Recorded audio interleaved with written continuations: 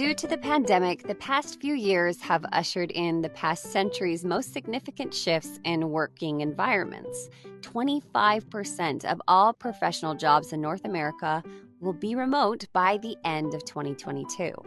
And remote opportunities will continue to increase through 2023. We have had a couple years to work out the kinks of this new way of work. But is it really going as well as we think it is? We looked through our leadership database to issue a report card on how leaders are doing managing remote or hybrid workers. Welcome to the 90th Percentile, an unconventional leadership podcast. Each week, using research from over 1.5 million global assessments of leaders, we analyze different leadership traits, trends, and what it really takes for leaders to get to the 90th percentile. I'm Brianna Corin, and joining today is leadership legend and my colleague, Jack Sanger. Great to be with you, talking about an important question facing lots of organizations today. Yeah, well, Jack, if you had to summarize your own personal feelings about remote working from the past 3 years, what would you say? Well, let's see, Bree. First, I'd say it's been a great deal more successful than I would have predicted. We've always had a few people in our firm who worked from home, and the results from them were consistently excellent. So we knew it could work. The question was, would it work for everyone, and how long would it have positive effects? My conclusion, frankly, is that it isn't for everyone. I guess my third conclusion is that there are obvious benefits, minimal commute times, more flexibility. But I'll conclude by saying that I believe human beings are kind of wired for communal work, for some degree of togetherness. And so I confess I personally miss being with my colleagues, and the optimum balance is very individual. We've seen some productivity declines in 2022. I worry that may be just the beginning of a distressing trend. Yeah, I think it has, like you said, it's opened a lot of doors for people, the opportunity to have more talent outside of your geographical location. I really like how organizations are trying hard to be more flexible to people's life schedules.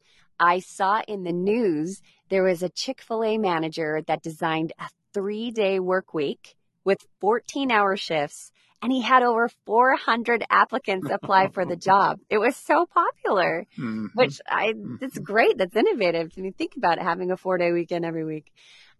A survey from HR Drive found that fully remote workers reported a happiness level roughly 20% higher than those who worked in the office 100% of the time. Yeah. So right now, as we've seen in a lot of firms over this past year, it feels like hybrid is kind of winning out over fully remote. But that one is the most difficult to pull off. It requires more careful planning because if the purpose is, come and like you were talking about togetherness, if someone's in the office and no one's there, it kind of loses its purpose. Something else besides the kind of the productivity declines that we've kind of heard about is this burnout that has been talked about lately. Blurring the lines of home and work might be catching up to people. And so we wanted to look at our data, take an objective look of the companies we work with over the last few years, and give a report on what we saw from those who are working at home, those who are in the office. So, Jack, how is it looking out there? Well, surprisingly, the data from various sources during the pandemic indicated that productivity was higher with people working remotely than in office environments. In a conversation with a trade association group in the Philippines that represents call centers, we discovered that most of their employees worked remotely. When we asked about productivity, which they can measure very accurately, they indicated that it was higher. Many call centers wanted their employees to return to work in those empty offices, and the employees resisted. So we happened to ask, what's the average commute time in the Philippines? And the answer was 3 hours a day. Not a surprise that they resisted coming back. Wow. No, not at all. Not at all. But what else is missing? We know that remote work has some downsides. Collaboration is more difficult. Company culture tends to suffer. In addition, working remotely may make it much easier for a person to quit a job because of having fewer close connections and relationships with their coworkers. That's true. Younger employees may have significantly diminished opportunities for an active social life with their peers. And frankly, onboarding and assimilating new employees is lengthier and more complex and probably less effective. It's just simply connecting with the mission and the cause for which the organization exists is also really hampered. Yeah, there are downsides for the organization and for employees.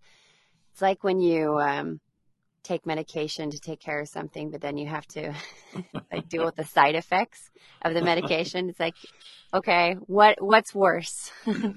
Yeah. What do I want? And I feel like remote and hybrid work is still so new that we have growing pains to go through to figure it out. Yeah. So what is the report on leaders who are navigating this path? You've talked a lot about in your books and your articles, this idea of management by walking around, that gathering people, walking around, seeing what's going on, having that control has worked for leaders for years and years and years and years. Mm-hmm. And now they're told they have to do something completely different. They have to use digital tools. So have they taken the hard-earned lessons from 2021 and become more effective in 2022? Are we on the right path? Well, we know that many organizations are struggling with decisions about remote work. Early in 2022, we began a study in which we identified leaders who worked remotely from their direct reports and compared them to leaders who were working in the same location where they had frequent face-to-face interaction. Mm-hmm. In our data set, we had 261 leaders working in offices and co-located with their direct reports. And we had 207 working remotely. So 261 and 207 working remotely. Direct reports were then asked 6 additional employee engagement questions in our surveys to assess their satisfaction and also their willingness to put forth additional effort.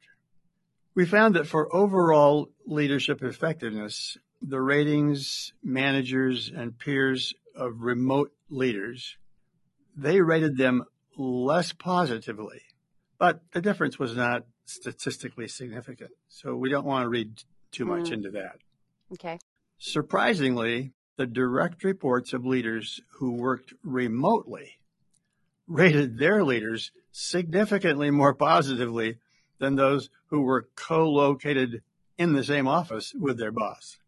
This was a kind of a surprising finding. Yeah. Given that remote leaders had less in-person contact and fewer face-to-face interactions.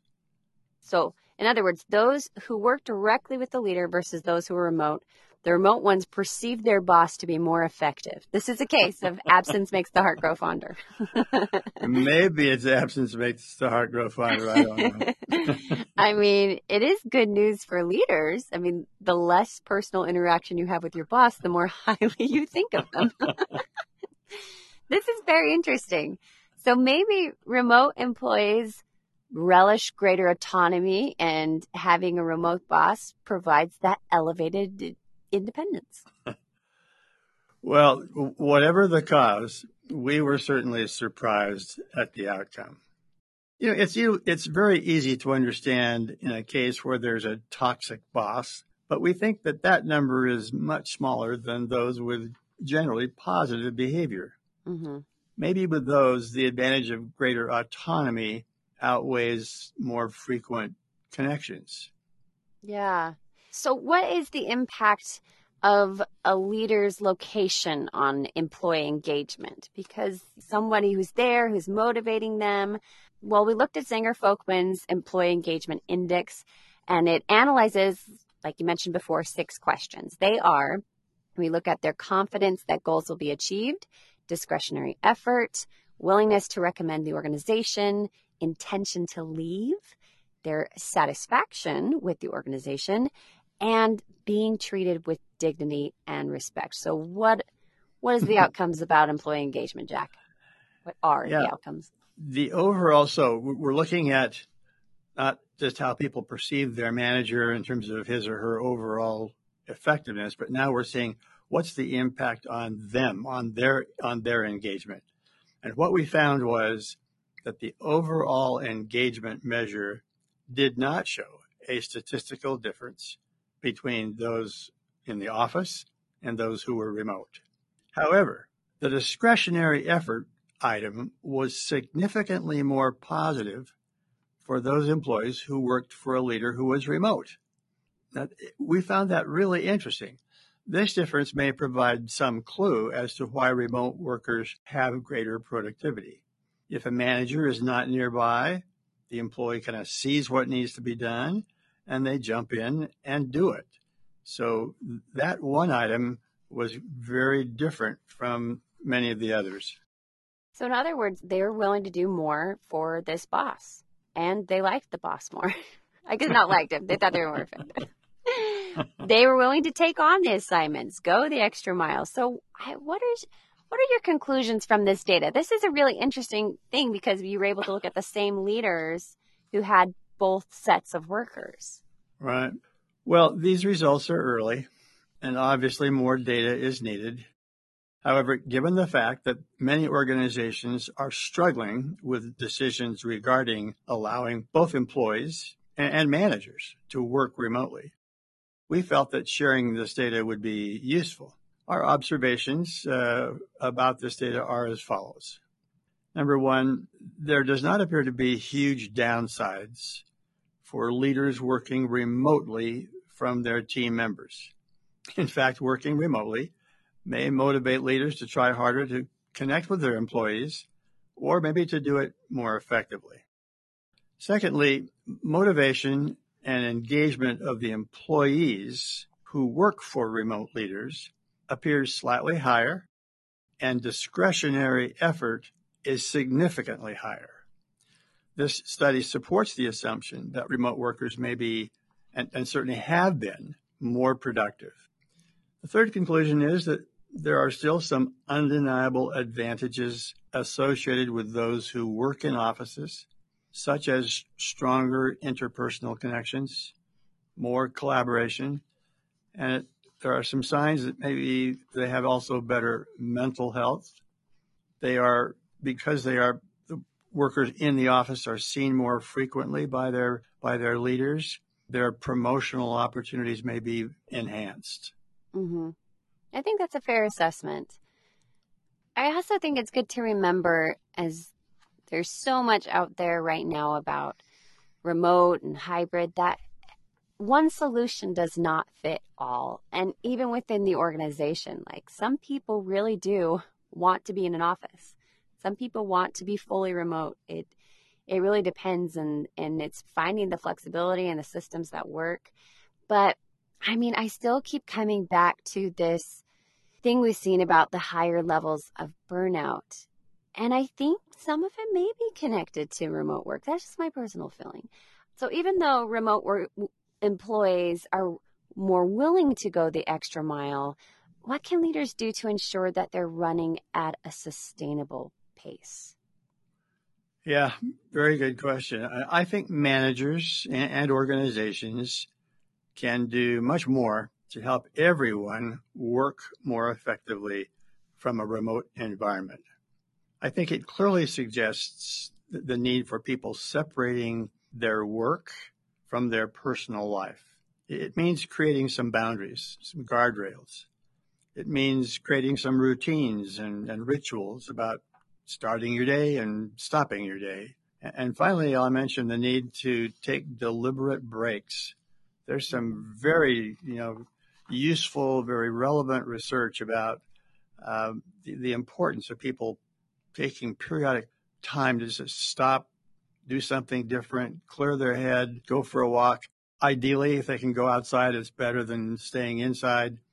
But moving around, getting a snack, having a drink, playing a game for just a couple of minutes makes a big difference in their not getting burned out.